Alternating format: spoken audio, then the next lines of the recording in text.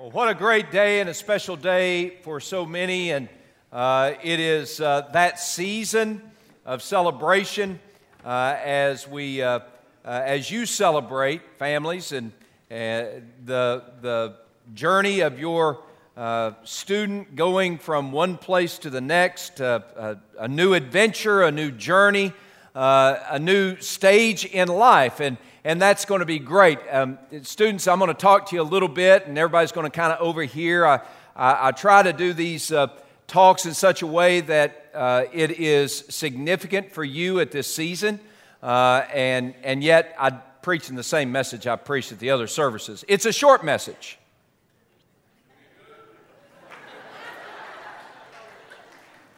Some of you ought to be very excited about that. I see some of you looking at your watch right now to time it. Y'all set your timers by it. It will be a short. Now, short to me is probably not short to you, but it is short to me. It will be a shorter message, but the reason it's a shorter message is because it's probably a harder message. It's not an easy one, and this is how God kind of orchestrated things. But let's talk about joy for a second. The thing about joy is many of you students, you've been looking about, as soon as I graduate high school, yes, joy.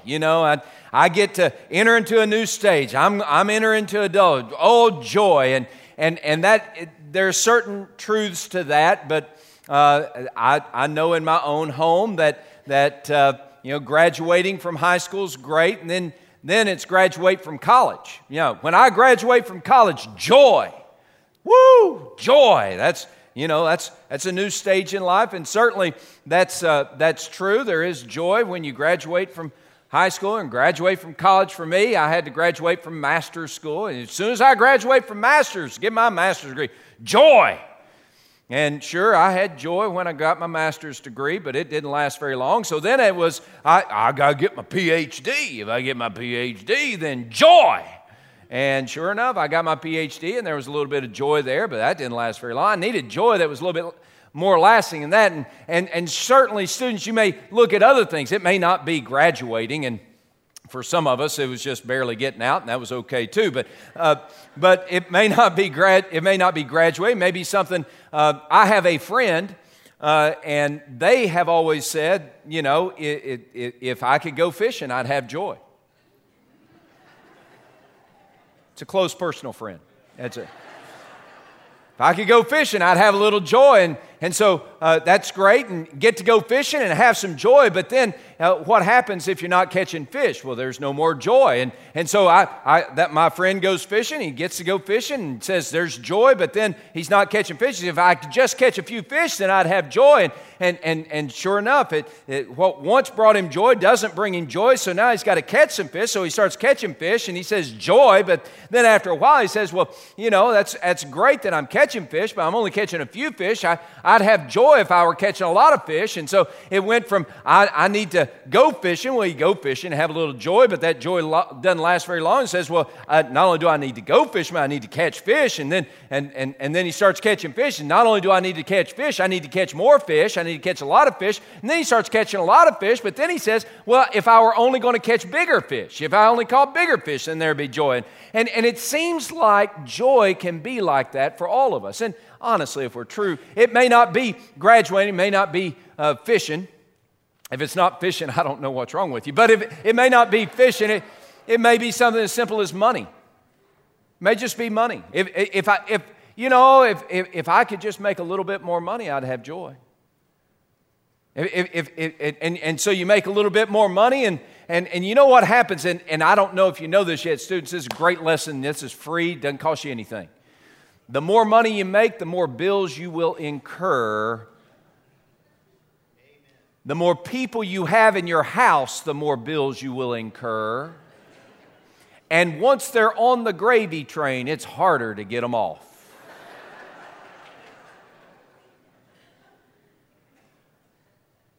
Just saying. Anyway, no, the truth is you say, well, if I just made a little bit more money, I'd have some joy. And so you make a little bit more money and you make a little bit more money and you have joy for a little bit, but then guess what? You want to make a little bit more money. So if I could just make a little bit more money, then I'd have some joy. So you make a little bit more money so you can buy a bigger house. And so you get a bigger house and you pay for it, and you say, well, that's great and everything's fine, but if I could just get a little bit more money and I could buy a car and get a car. But it's that journey of just a little bit more. John D. Rockefeller said, somebody asked him, how much money do you need? And he said, $1 more. He's a millionaire. At the time, if in today's terms, he'd be a billionaire. Just tons of money, but how much money do you need? $1 more. Why? Because when money is what produces joy, then the joy is always going to be out of reach. Or if fishing or your games are what produces joy, then joy is going to be out of reach. Or if it's just graduating or the next level of education, it's going to be, joy is going to be out of your reach. It'll be there for a second, but then it's gone. That's why we have, people who are married, then not married, and then married again, then not married again, then married, and then married, and then married, and married again. Now, I'm not casting aspersion. I'm just saying you're looking for joy in the wrong places. You have joy for a season, and it's gone. And you say, oh, the love is out of my relationship. I don't have any love anymore. I know joy is gone.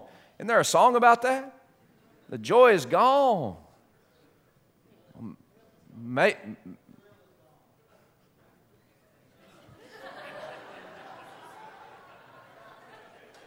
Maybe for you.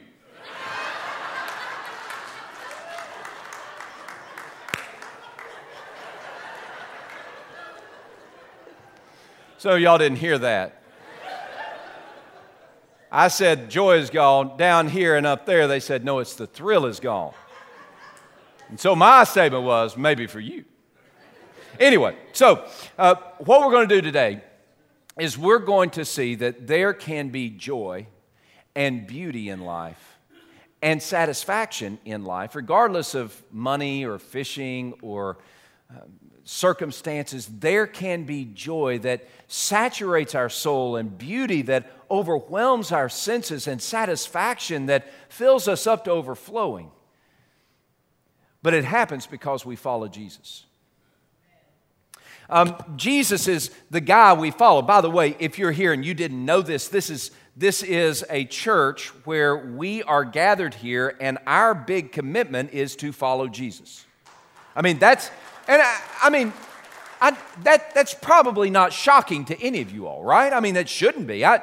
That's who we are. We follow Jesus, and because of that, it means that we discover joy and beauty and life from following Jesus. Jesus is the one we follow, and so we need to value what he valued and do what he did and feel what he felt. And so if we're going to follow Jesus, then just get a clue as to how he discovered joy and beauty in life. Here's the thing. Jesus was fighting an uphill battle from the moment of his birth. And Jesus was undergoing persecution from the moment he was born. And people liked him, yeah, but there was a whole slew of people that despised him, so much so that they killed him. In fact, the very reason that Jesus was born in this world was to die a criminal's death on a cross. And still, he had more joy, saw more beauty, experienced greater satisfaction than any person in this room today. Why? Well, Hebrews chapter 12, I just want you to, and that's not our text today, just in the margin. Our text is Mark chapter 8, but in Hebrews chapter 12, here's what we're supposed to do, okay? This is to people who claim to be followers of Jesus. Now and maybe you're not a follower of Jesus. Maybe this whole church thing is like for the birds, and you're like, why am I doing this? And I'm here and blah, blah, blah. Just hold on with me, okay? And I promise I promise either you'll get really, really mad at me and you'll want to walk out. That's possible. Or something might hit you and you say, well, that's interesting. I never thought of it that way. Now, I hope you think it's interesting. But if you walk out, that's okay too. I understand. Because really what we're talking about here doesn't make sense to people who aren't committed to following Jesus. Right? I know that's, what? I can't believe that. Well, it's true. I mean, it's absolutely foreign to people that aren't trying to follow Jesus. All right, so here's what Hebrews chapter 12 does. Hebrews chapter 12, the writer of Hebrews says, okay, now here's what you need to do with your life. Okay, and graduate, here's what you need to do with your life. Hebrews chapter 12. Writer of Hebrews writes, says, seeing then that we're surrounded by so great a cloud of witnesses. Now, what he means by that is he just went through all this journey of describing heroes of the faith, people who loved God and who had lived for God and did heroic, courageous things for God. And he says, seeing all of them, seeing that we're surrounded by such a great cloud of witnesses, now here's what you're supposed to do. Let us run with endurance the race that's set before us. So run the race that's set before you. Run with endurance, the race set before you, and lay aside the weight. All these burdens, all these heavy things that keep you from running the race, lay those things aside and lay aside the sin that can so easily ensnare you. Okay? And by the way, all of you in this room, everybody over here, over there, up there, and right here, all of us have sin that can so easily ensnare us. And if we're going to do what we're supposed to do, we got to lay that aside. So laying aside every weight and the sin that so easily ensnares us. Now, here's what he says. Set your gaze on Jesus. So fix your gaze on the guy you say you're following. You're a Christian. You say, well, I'm a Christian. Well, yeah, being a Christian means that you have committed your life to follow Jesus. Not you have committed your life to have a certain cultural persuasion. Not you've committed your life to attend a particular type of charity group. No, if you call yourself a Christian, that means that you've made a commitment to follow Jesus. So if you're going to follow Jesus, here's what you got to do. You got to set your gaze on Jesus. Fix your eyes on Jesus, who is the author and the perfecter of our faith. And then the writer of Hebrews adds this description about Jesus. Jesus, who for the joy that was set before him, endured the cross, despising its shame, and is now sat down at the right hand of the throne of God. Now, wait a second. Let's back up. So he says that Jesus, who is the author of our faith, the perfecter of our faith, that means that he started it and he shows us how to live it. And so he's the author, the perfecter of our faith. He had joy. He had joy. But that joy was attached to a cross. Who for the joy that was set before him endured the cross, despising its shame, and is sat down at the right hand of the throne of God. So here is Jesus, who is the beginner of our faith and the one who shows us how to live it. And we're supposed to keep our eyes on him, and he had joy, but that joy was not about everything going hunky-dory for him. That joy was not about having all the crops come in. That joy was not about fishing every day, 6 days a week. That joy was not about having a mansion on a hill or the best car to drive. That joy was built on a cross. How does that make sense? Well, the cross was the very purpose of God for which Jesus came. And so the joy that Jesus had was fulfilled in serving what God had given him to do. Now, if you're a follower of Jesus, that's what he wants you to get today. And Mark, our text, Mark chapter 8, verse 34, 35, 36, 37, and 38. All right, so just open your copy of Scripture. Let's read along. Mark chapter 8, verses 34 through 38. Jesus prepares us to follow him and experience the joy of life, the beauty of life, and the satisfaction of life. And here's how we get it. Are you ready? This should be earth-shattering for us. This is how we experience joy, beauty, and satisfaction. No matter what. No matter what. Here it is. You ready? So Jesus called the crowd to him, along with his disciples, and here's what he said. If anyone desires to come after me, let him deny himself, take up his cross, and follow me. For whoever desires to save his life shall lose it. But whoever loses his life for my sake and for the gospel's, that one will save it. For what will it profit a man if he gains the whole world but loses his own soul? Or what will a man give in exchange for his soul? For whoever is ashamed of me and my words in this adulterous and sinful generation, of him also the Son of Man will be ashamed when he comes in the glory of his Father and with the holy angels. All right, so I didn't see a lot of joy there, didn't see a lot of beauty, didn't see a lot of satisfaction. Well, the joy, the beauty, the satisfaction comes in following Jesus, and this is how we follow Jesus. The way you experience joy is not that you get the right girlfriend or the right boyfriend, or you go to the right place, or you say the right thing. The way you get joy, the way I get joy, we get it the same way. We get it the same place, is through following Jesus, hand in hand with Jesus. That's the only way you're going to get it in a way that lasts. It's not the new job, it's not the new automobile, it's not the new deal that you got going on. It's through following Jesus, connecting with Him. That's how you find joy. That's how you experience beauty in life. You experience beauty in life when you follow Jesus. You experience satisfaction in life when you follow Jesus. That's why Jesus said in verse 35, if anyone desires to save his life, he's going to lose it. What that means is not just keep himself from being killed, but literally hold on to the stuff that he thinks is going to give him the juice in life. Pretend like it's peanut butter. Peanut butter. That's pretty close to juice in life. I'm just saying. Pretend like it's peanut butter. So if anyone desires to save his life, peanut butter, he'll lose it.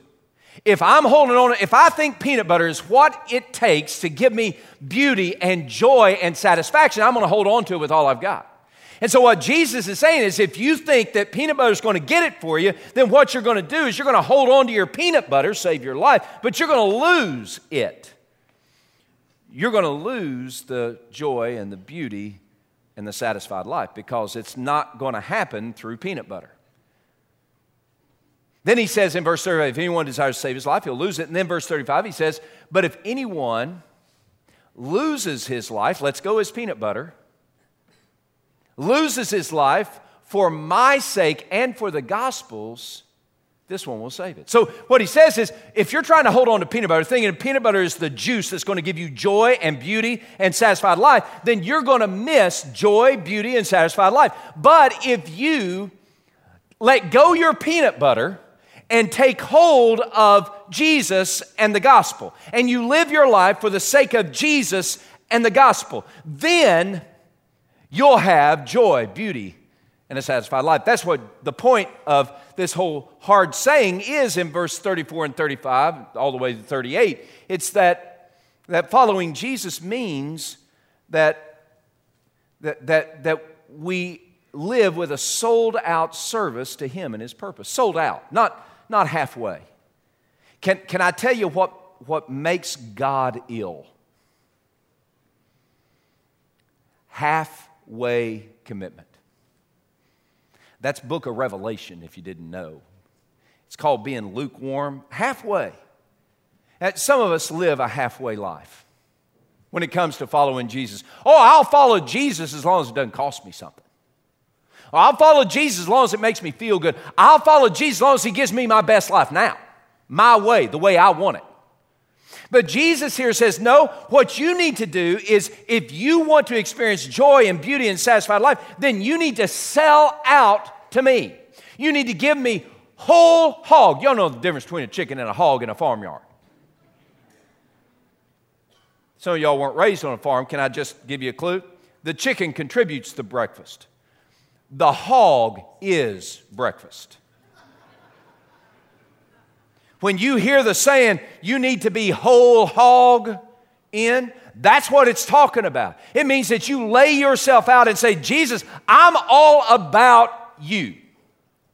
And that's what Jesus is talking about. If you're going to experience the kind of life that you long to have, if you're going to experience joy and beauty and a satisfied life, you've got to be whole hog for Jesus. You've got to serve Him completely. And to do that, Jesus says, you've got to take me out of the equation. You've got to take me out of the equation. Now, here's what Jesus said. Jesus said, if anyone desires to follow me, then He gives a command. He must deny himself. Deny himself. You got to deny self. Denying self is not something that we were trained to do, at least not in the American culture.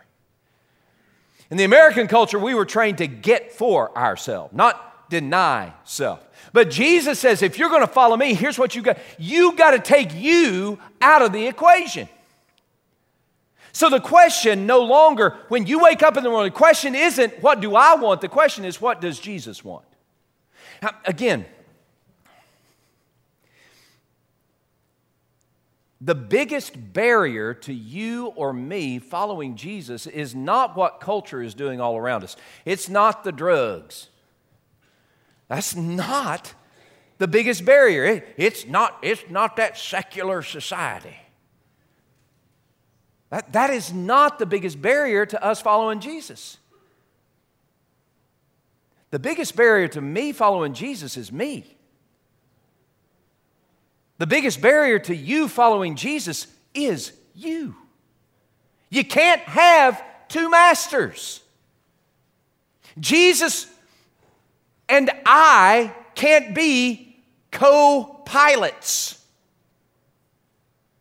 If I'm going to follow Jesus, I can't serve self at the same time. I've got to let go my peanut butter. I got to let go the desire to please me. I got to let go the ambitions that I've held on to. I've got to let go of all the things that I think are going to give me joy and beauty and a satisfied life. I need to let all those things aside and give my absolute allegiance to Jesus. I got to take me out of the equation. I got to deny myself. When I take me out of the equation, it's no longer, the question is never, what do I want? You think about that. How many times do you ask yourself that question? How many times do you live your life? Just after you leave here, you're going to go eat lunch. Well, what do I want? You say, Pastor, you're saying I shouldn't ask what I want for lunch? Well, let's not get carried away. The peanut butter. Yeah, get a little peanut butter. Now, the point is, we ask ourselves what we want all the time. How many times do you ask God what He wants?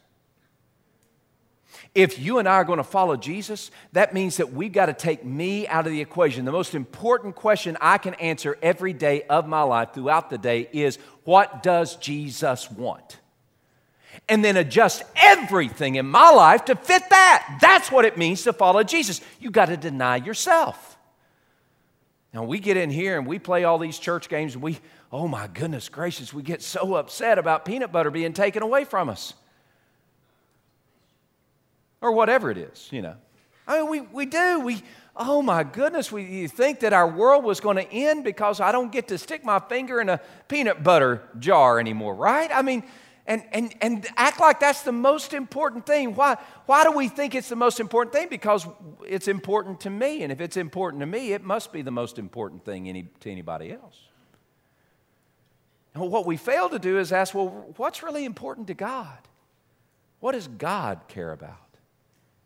If you're going to follow Jesus, the question isn't what makes you feel better. The question isn't what is your desire. The question is, what does Jesus want? And each of you have to answer that, but the Scripture pretty much tells it. This is hard stuff. This isn't easy, but that's, you got to take yourself out of the equation. If you're going to follow Jesus, Jesus said you got to take yourself out of the equation. That means you're not living for you. All right, get this. You're not living for you. Since you will go a lot longer in life and have a better life altogether if you realize that your life is not designed for you to live for yourself. You're not going to college so that you can be satisfied with you by the accomplishments that you do. And you might say, well, yeah, that's what I've been taught. Wrong. The only way for you to be satisfied in life is by following Jesus. And if Jesus is sending you to that school or sending you to that job or sending you into the military or sending you down the road, whatever He's sending you to do, embrace it. Take Him by the hand, follow Him and say, Jesus, what do you want from me tomorrow?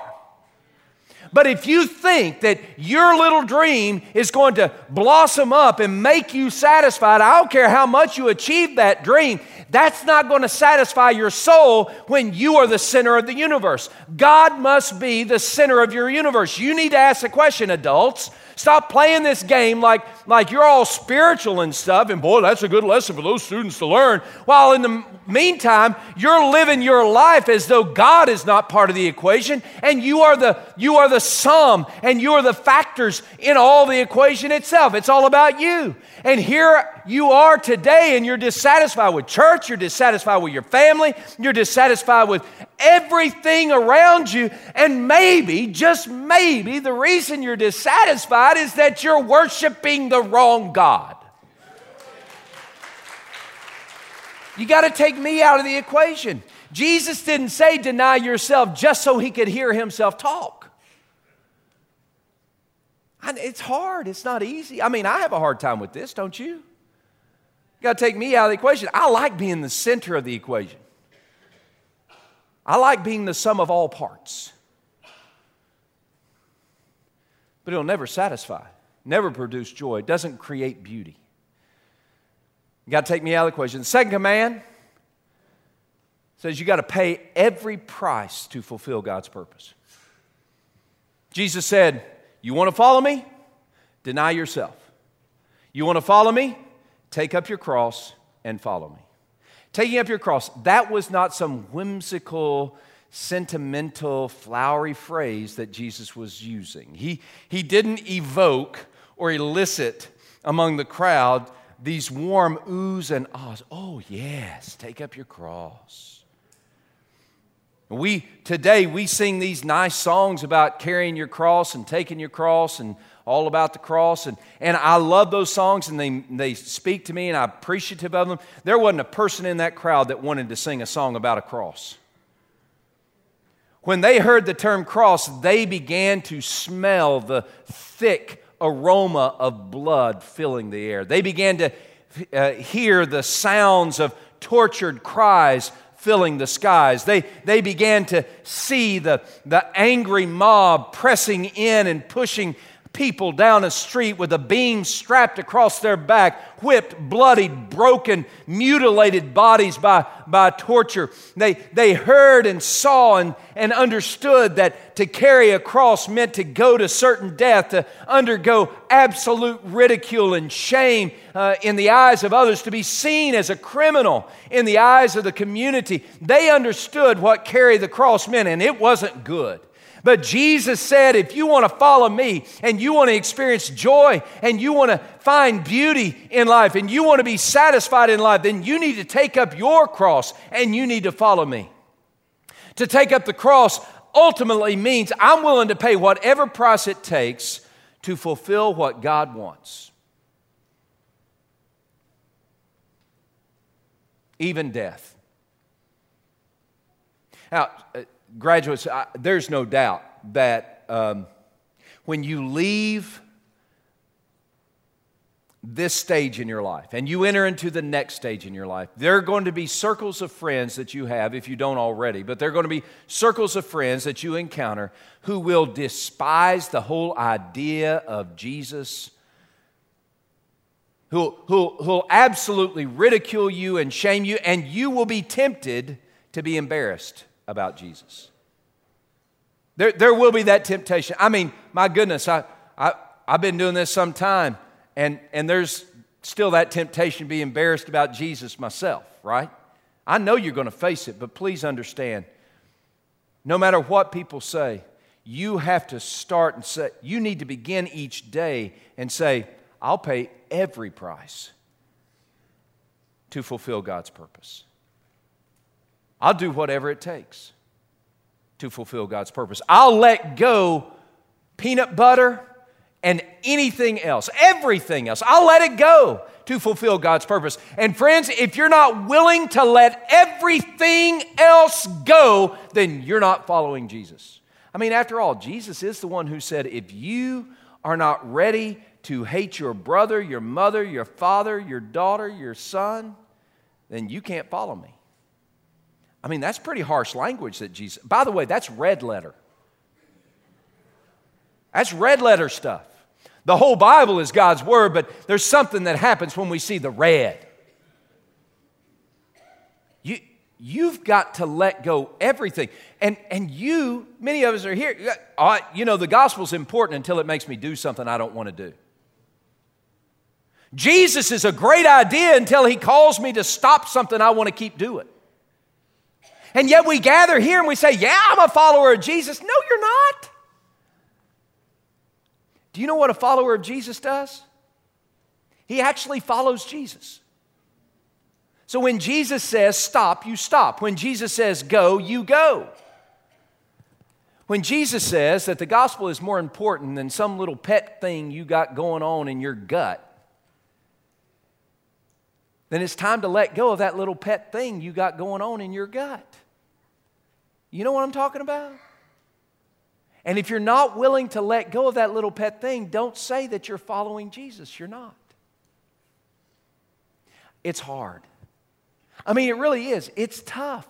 It's not an easy journey, but it is the journey that God is calling us to make. And when we follow Jesus, when we pay whatever price we've got to pay, by the way, look this way. By the way, the price that you've got to pay means that there can be nothing that has greater conviction for you than God's purpose.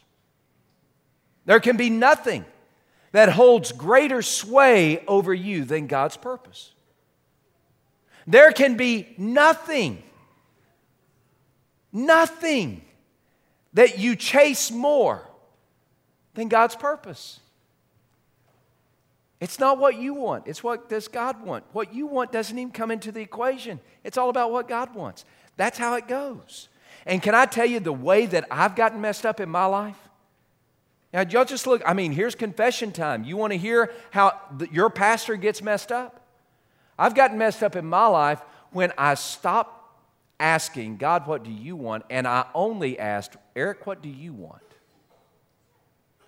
Thinking that answering, Eric, what do you want? Well, sure, if I get what I want, then I'm going to be joyful. It's the biggest lie Satan has to sell you. It's just not true. But if you do what God wants, then you will always have joy. And you will always see beauty. And you will always be satisfied. You got to pay every price to fulfill God's purpose. After all, Jesus did say, if anyone desires to come after me, let him deny himself, take up his cross, and follow me. For whoever desires to save his life will lose it. But whoever loses his life for my sake and for the gospel's sake, that one will save it. We need to make a commitment. My prayer is that every person here would be able to make a commitment to say with the Apostle Paul, I have been crucified with Christ. It is no longer I who live, but it is Christ who lives in me. And the life that I live in this flesh and bone body, I live by faith in the Son of God who loved me and who gave himself up for me.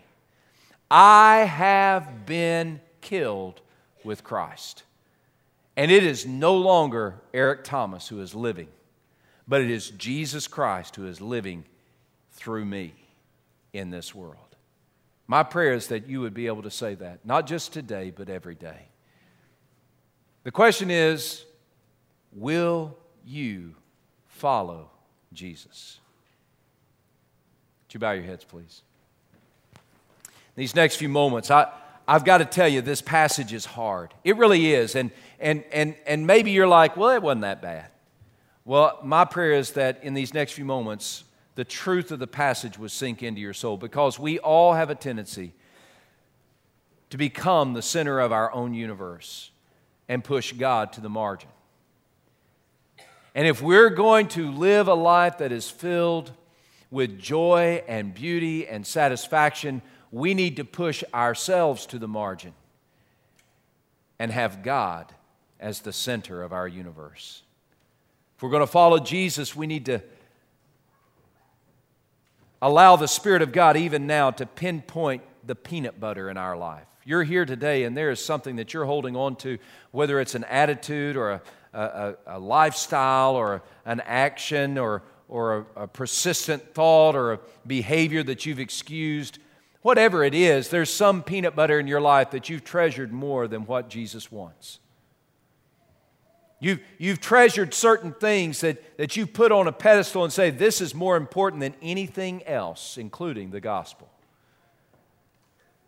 And you need, my prayer is that today the Spirit of God would help you see what that peanut butter is, and that you'd be able to identify it. And when the Spirit of God identifies it in your life, that you would be able to say, that is sin, and I need to repent it today. Perhaps there is a price that you've been unwilling to pay to fulfill God's purpose. And my prayer for you today and for me today is that we would repent our stubbornness and our disobedience, and we would say today, whatever the price is, I will pay it to fulfill God's purpose. I will no longer try to save my life, because in the process I'm losing it. But today I will lose my life for the gospel's sake and for the sake of Jesus Christ. So today I pray, Lord God in heaven, that you would speak to those who have gathered here. Help us. Help us follow you. Help us to experience joy and beauty in a satisfied life. But the only way we're going to get there is when we do it your way. So Lord, I pray that you'd speak to us and help for us, your people, called First Norfolk, give ourselves in sold-out service to you. Spirit of God, speak to every heart here. And it's in the name of Jesus we pray.